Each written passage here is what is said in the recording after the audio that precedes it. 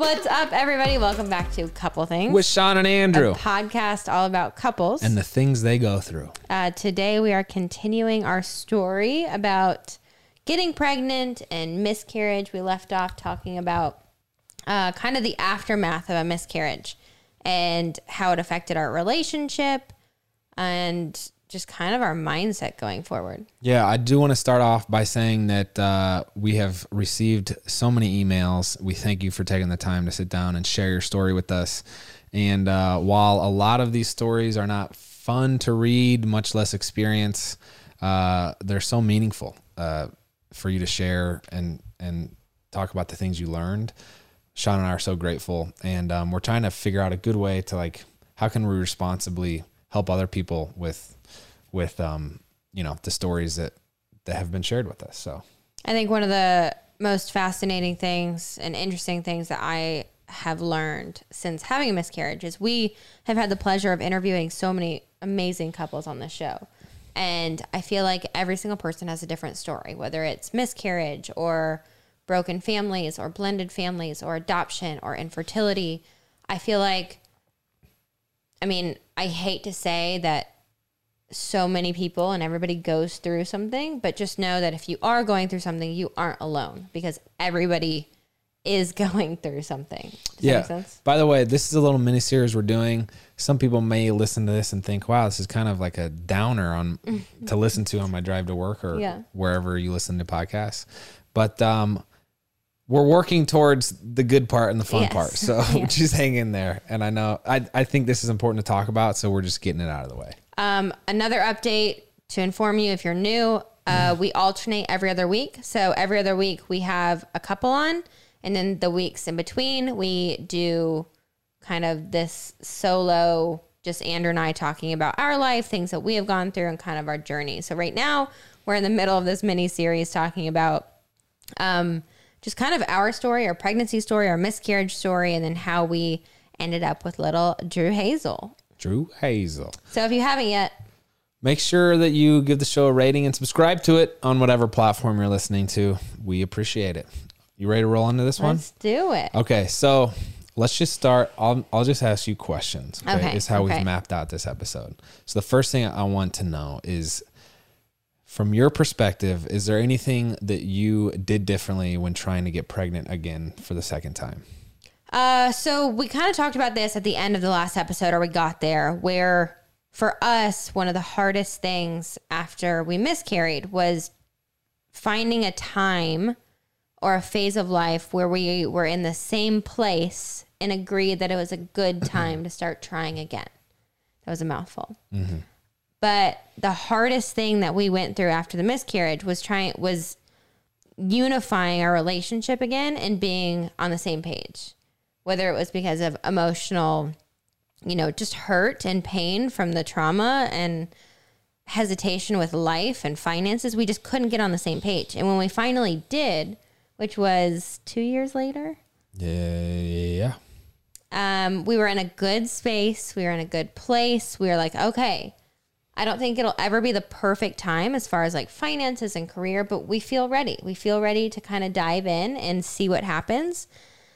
And so when it came to trying, I don't think we did anything different except for we had talked about that for about a year straight. I did everything in my power that I could to get my body ready. I took the supplements. I went and saw an acupuncturist, which in my mind was helping my body. I went and did blood work to make sure everything was, all my levels for hormones and nutrients was right. And I ate properly and I worked out properly. And I tried to prep my body to make sure that it was best set up to get pregnant. It is interesting. I want to do a whole episode on when you're ready for these huge life changes, like marriage or having a kid. But there's so many things that you could possibly get weighed down by when it comes to these big decisions. When it comes to having a kid, it's oh, are we in a place where we can financially do this? Am I ready to give up certain freedoms, et cetera, et cetera? And I think that what you mean when you say we were ready to have a kid is that we got to a point where we were just okay with the uncertainties, Yeah. right? Yeah. We knew that there was going to be 1,000 things thrown at us that we had never encountered before, which I think we still continue to struggle with because there's so many things to figure out. But we were like, okay, we're just going to brace for impact. And then also we said, we're at a point where we feel like we've experienced enough of life as not parents. So before we were dating, while we were dating, while we were married, without kids, we said, okay, I think we're in a good spot. Not everybody has the luxury or the foresight to like plan like we did kind of, but yeah. Well, I think another big aspect of it too was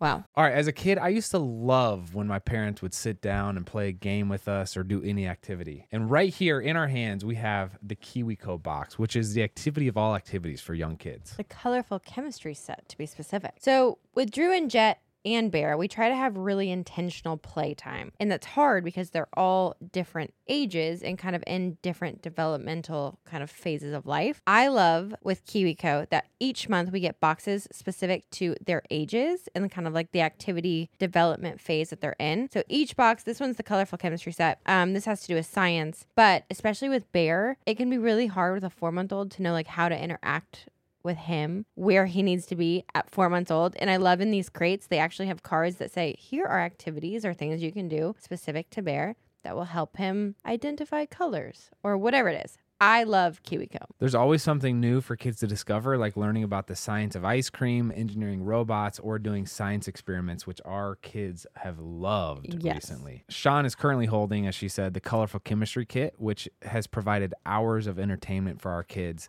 They look forward to their new crate every month, and this one kept him really engaged. We got to experiment with mixing oil and water, mixing different colors, and watching how different things react. It was so fun. We basically created our own little chemistry lab with the kids, and we could feel their excitement when they got to play around and mix things together. Plus, it barely made a mess, so it was really quick to clean up and to use again another day. It can be hard to find creative ways to keep your children engaged, challenged, and off their screens, but KiwiCo does the work for you, so you can spend quality time tackling projects together. Redefine learning with play. Explore projects that build confidence and problem-solving skills with KiwiCo. Get 50% off your first month of any crate at kiwico.com when you use code COUPLE. That's 50% off your first month at kiwico.com. Promo code COUPLE. Did you just black out? I just blacked out. I think the biggest reason why we weren't ready as a couple in those 2 years to start trying or for that uncertainty or for that next step was because you and I weren't on a good page. Right. And I'm not saying like our marriage was bad or anything was wrong. It's just when you aren't unified and in a healthy spot relationally, you can't be in a phase of such uncertainty when it comes to a kid to like be each other's number ones. Yeah. We weren't each other's like top supporters and teammates in those 2 years because we were butting heads a lot with such a big topic and a heavy pain and the loss that it wouldn't have worked. But when we finally got on the same page and started to really work on our relationship and work on us and started to have fun again and started to really be each other's number ones, it seemed like the perfect time for us to bring in an outside uncertainty. I heard an analogy the other day of someone comparing marriage to hunting. Okay. And no, in all seriousness, I love it. Where you have one target and there's, someone hunting from one perspective. And the worst thing that could happen is someone from another perspective also hunting, or in this instance, attacking an issue. So to your point of being on the same page, if you're both coming at something from the same direction, on the same page, then the likelihood of someone getting hurt is way less than coming at it. But if you're both hunting from opposite directions. Do you like my analogy now? Yes, I do. Okay, good. I'll go back to the question of did we do anything different when we started trying a second time? we prepared, quote unquote, for it just because it wasn't an accident. It was actually a preparation. But as far as when we decided to like pull the goalie and start trying, we really didn't do anything different. We were just us, and we had fun, and we tried not to think about it. And now, when you say we had fun, you know exactly what I'm talking about. Can you? We had sex. I'm kidding. We just kind of let things happen, and we said we would do that for a year. And after a year, if nothing happened, we'd talk about taking it a step further, whatever that would need to be. Yeah. You were talking about your acupuncture and, you know, your workout routine and diet, etc.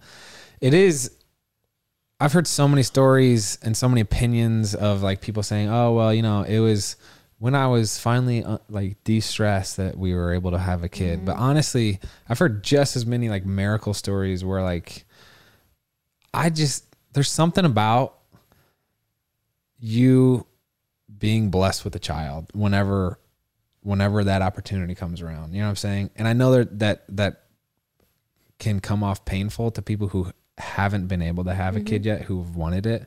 But like, I've had friends, mentors who like tried for 15 years to have a kid, and then they did. And it's like, you know, there's not an aspect. I mean, the whole child birthing, creating process is an absolute miracle of creation. Absolutely. But I do think, I don't know, like you said, that's hard because it's such a question of why when it doesn't happen. That's when, like, through the miscarriage, I started doubting if I was worthy enough or if I was supposed to be a mom. I think to a certain extent, I tried to protect and keep my body as healthy as possible so I didn't have those doubts in my mind. Interesting. Sorry to get us off on a tangent. My next question, or the next thing I want to talk about, is how when you did get pregnant, you didn't feel like you could celebrate. You've said that multiple times. Well, I mean, do you remember this? I remember it vividly. I remember we had been trying, and it was kind of just like we're just going to go with the flow. And then if something happens, something happens. But we're just going with the flow. And we're over at our... When you say going with the flow... You know what I mean. We were over at our friend's house, our best friends. And I thought I felt different, but I don't know. I think I was just in denial because of the miscarriage. Because of the miscarriage, I was in denial about pregnancy. I didn't know how it was going to work a second time. Because when you go through something like that, when you go through anything traumatic in regards to a baby and a child, you kind of build a wall up around your heart because you don't ever want to feel that heartbreak again.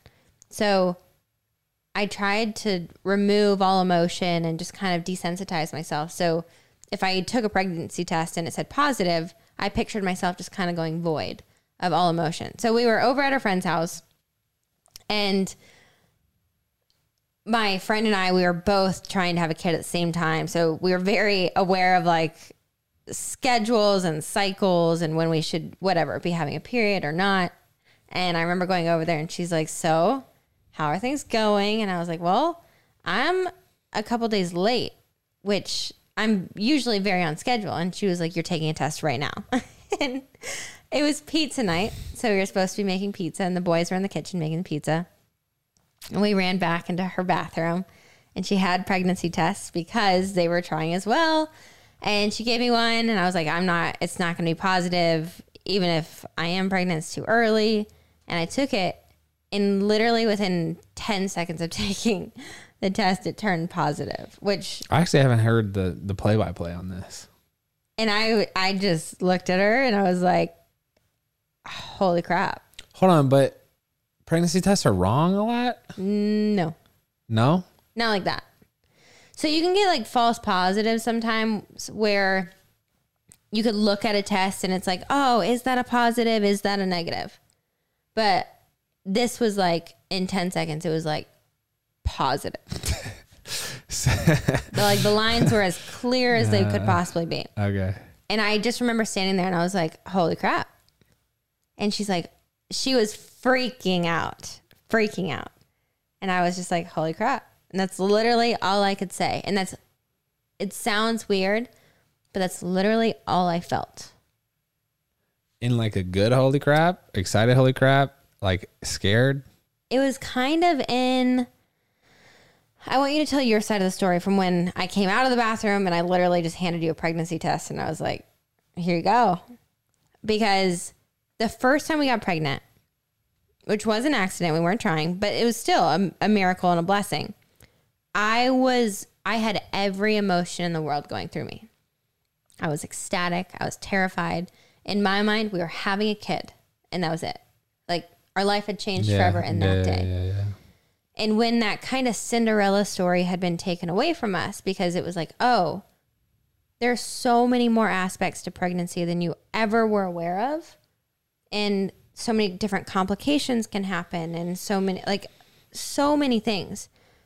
As soon as I got pregnant the second time, it was kind of like this, holy crap, here we go again. Mm-hmm. And I didn't want to act excited because I didn't know if it was going to last. I didn't want to think one day forward because I didn't want to think of all the complications and the tests and like everything that was going to come of it. I didn't want to, be so elated and be like, oh, we're having a kid, because I didn't know if we were. So I just felt kind of, I was happy, don't get me wrong, but I was like, Like overwhelmed with. Yeah, like get ready. Yeah. I feel like we've been continually reminded about how the whole parenting journey from even deciding that you're ready to have a kid is 100% uncertain. From like, and that encompasses so many different things, but like, just like you said, the first time we got pregnant, we're like, wow, okay, hey, this is like pretty much when we woke up the next morning, we're like, all right, let's talk about baby names. This is a shoot. Like we already had the vision, and then it was like, that didn't happen. So then the second time that you got pregnant it was like I didn't have the visions of my little kid running around. It was just like, we're just going to take this one day at a time. I felt very emotionally detached because to me, and that sounds terrible because it was instantly a child, and I don't want to dehumanize, the baby and everything, but I felt removed from the baby at that moment. To protect yourself? Yeah. Yeah. Yeah. How did you feel when I told you? All right, so from my side, we were making pizzas. I go outside to call my mom. Come back. Well, I thought I heard some commotion, but I guess you didn't tell. There was 3 other people there that night? It was Josh, Chelsea, and Dave. But you didn't tell any of them. I was there when you told the boys. Chelsea knew. Yeah, but okay. So whatever commotion I heard was something else. Josh did see us walk out, and I'm he sure knew something was up. Oh, for sure. Anyway, so I come back in. Literally, it was like a 3-minute phone call. Come back in, and I sit down, and Sean forces me. She's like, sit down. You have to sit down. You have to sit down. I'm like, what the heck is happening? I feel like she's about to slam a pizza in my face. So I sit down, and I'm literally, we have video of it. It's like, I'm like on edge because I don't know what the heck is about to happen. And then I think you made me close my eyes, and you put the pregnancy test. Or no, you just gave me the pregnancy test around my shoulder. And I literally it was the last thing I was expecting. Yeah. Because we were making pizza, and the next thing you know, you give me a pregnancy test. And yeah, I think you could, even if you watch that video, like there's some hesitation of it's more than just the excitement or the fear. It's just like, now this is another level of, how is this going to happen? Well, and to a certain extent, like I like to romanticize everything when it comes to, as a kid, picturing my wedding. I wanted this big elaborate wedding. I wanted this big elaborate proposal.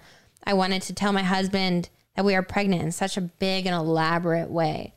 But then again, after the miscarriage, I felt like I stripped myself of that because in protecting my heart and protecting us, I was like, no, I don't want to do that. I don't want to make this such an extravagant thing and have it taken away from me, which is probably the wrong way to approach it, because every baby should be celebrated. Every pregnancy should be celebrated and mourned if it gets to that. But I just couldn't get myself to do it. Well, we were just talking this morning about how it's easier to like remain stoic and just kind of try to remain on one emotional plane and not get too high or too low, because the higher and more excited you get, the more bigger chance the you more have. you open yourself up to like a deeper hurt, right? But- Because it's like, oh, you know, and this is, I didn't understand why people didn't tell their families that they were pregnant until like week 12, but it's like, it is so much harder to retroactively, or sorry, to tell your family, hey, we have pregnant, and then everybody celebrates, and then that's all you're talking about because everybody's so excited, and then you find out you have a miscarriage, and then everyone asks you about it, or like it's those awkward interactions of like, so how are you doing? It's easier to just be like, I'm struggling a little bit. We had a miscarriage like 5 weeks ago, and they're like, you know, it's just, that's an easier conversation than to have the celebrations and then have to go back and. Well, absolutely. And I have a bunch of friends who unfortunately have miscarried and lost beautiful babies, and they're the same way. They're like, I didn't tell anybody that I had a miscarriage because at that moment I didn't want to share it with the world. I didn't want the world to just say, I'm sorry, because you don't want to just re-feel that pain over and over again. But maybe we're all doing it wrong. Maybe we all need to share it because, like I said, every pregnancy and every baby should be celebrated and, if lost, mourned. Well, I don't know. But also, just to clarify for those listening who don't know, I guess the tradition or etiquette is to wait till you're 12 weeks pregnant. Not etiquette. That's what people usually do, because the majority of those miscarriages, like chemical miscarriages, happen in the first 12 weeks. Is that right? Correct. But I would say, ladies, if you get pregnant, tell the world. Those babies should be celebrated. That's what I'm That's saying. a really interesting thought. But you're also then asking them to open up to hurt. You don't But get it one hurt- without the other. But it also hurts no matter what. And no woman should feel like they have to hide a pregnancy because it's not valid or it wasn't far enough along to be valid. You are pregnant. You were pregnant. And even if it's difficult to go through with the world should celebrate that for you. That's huge. That's an interesting thought. I think there's a lot that goes in that. A lot. I think for you listening, you know, decide what's best for you, probably. Absolutely. But I also think following etiquette just because it's risky to tell someone before 12 weeks is dumb. Because, I mean, we are religious people. Think of how many prayers that beautiful baby could have in those uncertain weeks. That's a really good point. And think the support a mom could get to help her not stress out and live in fear for 12 weeks and try to keep this pent up secret. And I think that stigma is a little wrong. But let me challenge you right now, live.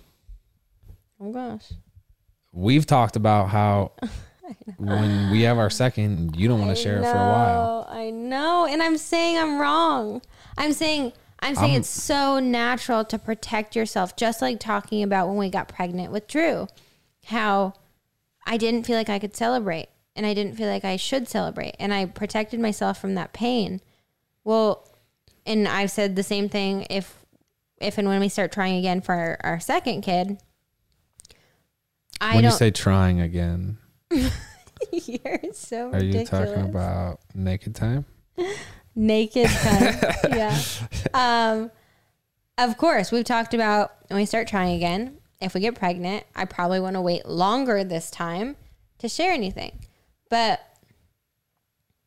I'm challenging myself even and saying, I think that perspective might be wrong. Because yes, it opens you up to more pain and it opens you up to having more people I relive that pain by saying I'm sorry and that they're there for you and they're supporting you. But maybe that's what we should do.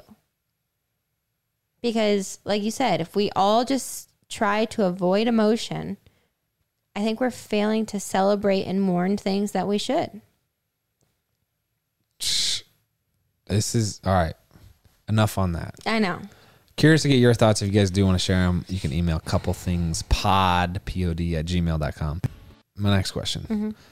Did you feel any tension between celebrating something that's so exciting, finding out you're pregnant, while still kind of mourning the incredible like loss of the miscarriage? Because with every potential pregnancy or pregnancy test you take, you're kind of reminded of that miscarriage. Absolutely. I mean, I felt like every single day of my pregnancy, I felt like I was reliving the miscarriage, because every single day, every single time, this is like very graphic, but like every single time I sat down on the toilet to like, if I wiped with toilet paper, I was like, oh my God, what if I see blood?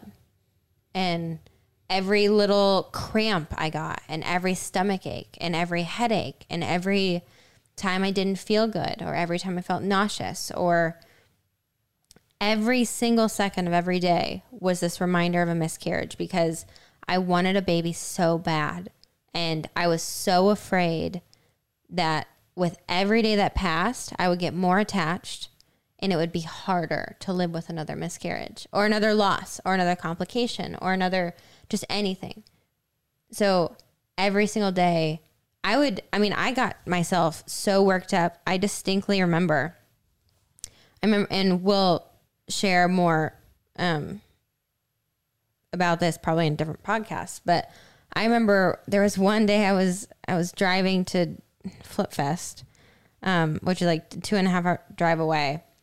And I just had this, I don't remember how far along I was. I think it was like 5 months along. So I was pretty far, but it was 5 months, because I just remembered, because my mom lost their first at 5 months. Which I didn't know until I miscarried the first time. That was kind of brought up in conversation. But my mom and dad got pregnant with a little girl before me, and they lost her at 5 months.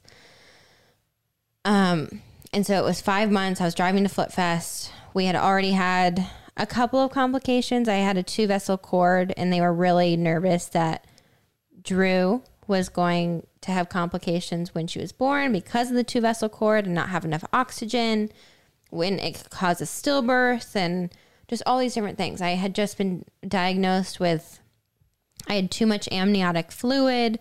There was just a couple different things that scared me. And I bawled my eyes out for the 2.5 hour car ride, nonstop, hyperventilating, driving behind the wheel, 5 months pregnant, because I had let myself feel emotion, and I was terrified to lose that baby. I didn't want to feel it again. And yeah, so I through the entire pregnancy until the day she was born, I was terrified and relived it every day. It's so interesting talking about this from the perspective of like, all right, we had a miscarriage, then we were able to have a kid. Mm-hmm. But then as we talk about potentially having a second kid, we're walking right back into this, you know? Mm-hmm. I didn't have that thought till just now, but it's like,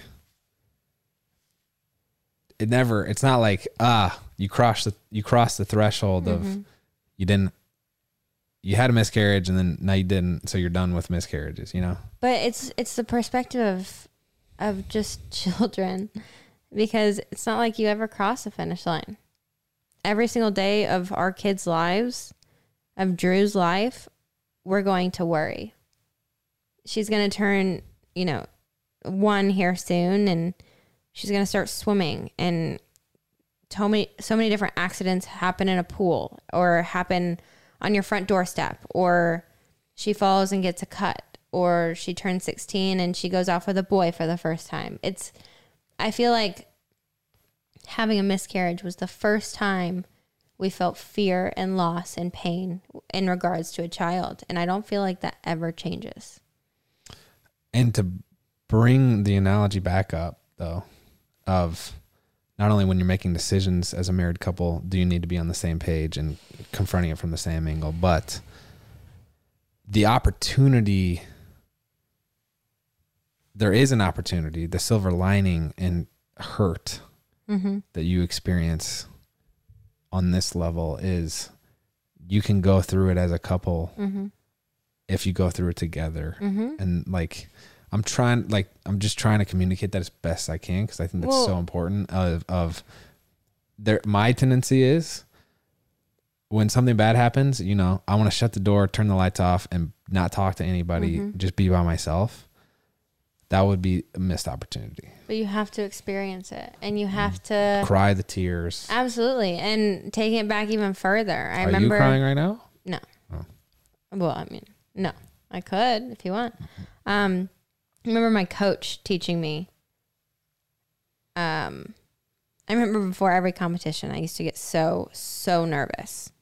And I remember someone asked, I think I asked him, I was like, does it mean that like I'm a bad gymnast if I don't, or that I get so nervous? You know, I'm at the elite level. Shouldn't I have mastered this already? And I remember him teaching me at a very young age. He said, if you aren't nervous, that means you don't care. And I think bring that all the way around to kids.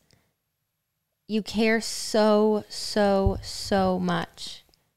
These tiny humans are a part of your soul, and they give you more purpose in life than anything. And I think that's why it's such a hard thing to go through, start to finish, pain and joy, loss and celebration, all of it. It's because you love them to the fullest extent. Let me throw in an asterisk mark there, though, for people who A, have decided not to have kids, or B, can't. Yeah. There is plenty of purpose to be found outside of kids. Having kids was a choice that you and I made, that we wanted to, like, it was a choice that you and I wanted to make together. Absolutely. But I think that's a really good analogy, and I never thought of it. But as an athlete, like that, those nerves that you feel, it's a really good sign that you're on the right track. But you cannot let those feelings control your performance. And I think that's something that every day you and I have been learning. Every day you were pregnant, that we were learning, was those doubts, or the tendency, you know, when you have a kid, to try to control every second, and then, you know, try to prevent the kid from bumping their head or falling on the stairs or whatever. It's caring is almost all you need to do, but you can't hold on too tightly, you know? And it's a fine line, but an important one to put a lot of thought into. So next episode, I want to talk about how those uncertainties kind of reared their heads during your pregnancy.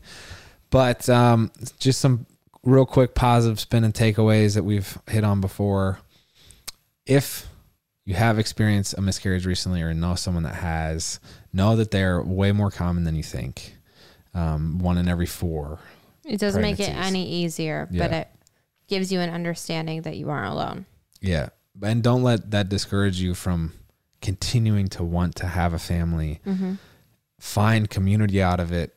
Use an opportunity to get closer with your SIGO. If you are trying to get pregnant, if you are trying to start a family, I'm not trying to just push our interviews, but we have had some great interviews. One was with Chuck Wicks and Cassie Rosa Wicks about infertility and blended families. We've interviewed other people about adoption. Everybody just has a miracle story in regards to like their relationship and their family. So, yeah, I've heard plenty of stories of like those friends I was talking about that couldn't get pregnant for like 15 years. They went over to some pastor's house. They were prayed over, you know, got pregnant. Got pregnant. Well, so and then we have there's friends. hope. We have friends who couldn't get pregnant for a really long time. Ended up saying, "It's not for us. Let's adopt." Went through the entire adoption process. Went to pick up their child from India. Came home and they were pregnant. That's nuts. Because just like there's uncertainty that makes it hard to want to celebrate, like you and I, our second pregnancy after having experienced a miscarriage. There's also uncertainty in, hey, you've tried for 15 years, but you're saying there's a chance. Mm-hmm. So use that maybe as hope, because you can get pregnant after a miscarriage. It's not like the end of the road. The grief is normal. The guilt is normal. The difficult emotional processing is normal. Find community, like I said.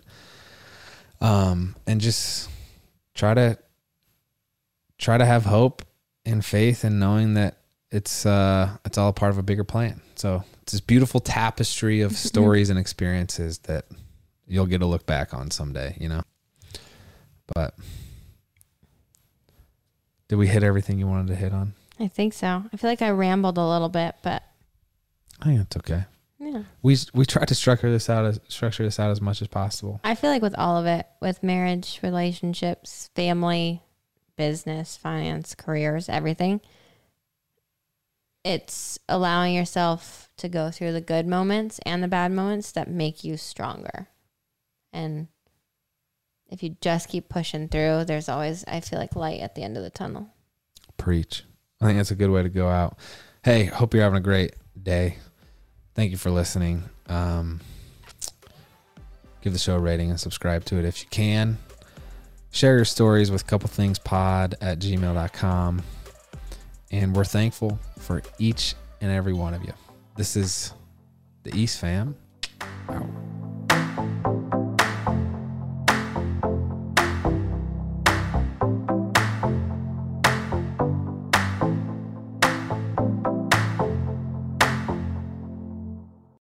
All right, real quick for all of those listening out there, we don't ask for a lot of favors, I don't think, babe, do we? No. But we're going to ask you a favor today, all right? If you're listening to Couple Things Podcast on Apple Podcasts specifically, will you please do us this short, quick favor?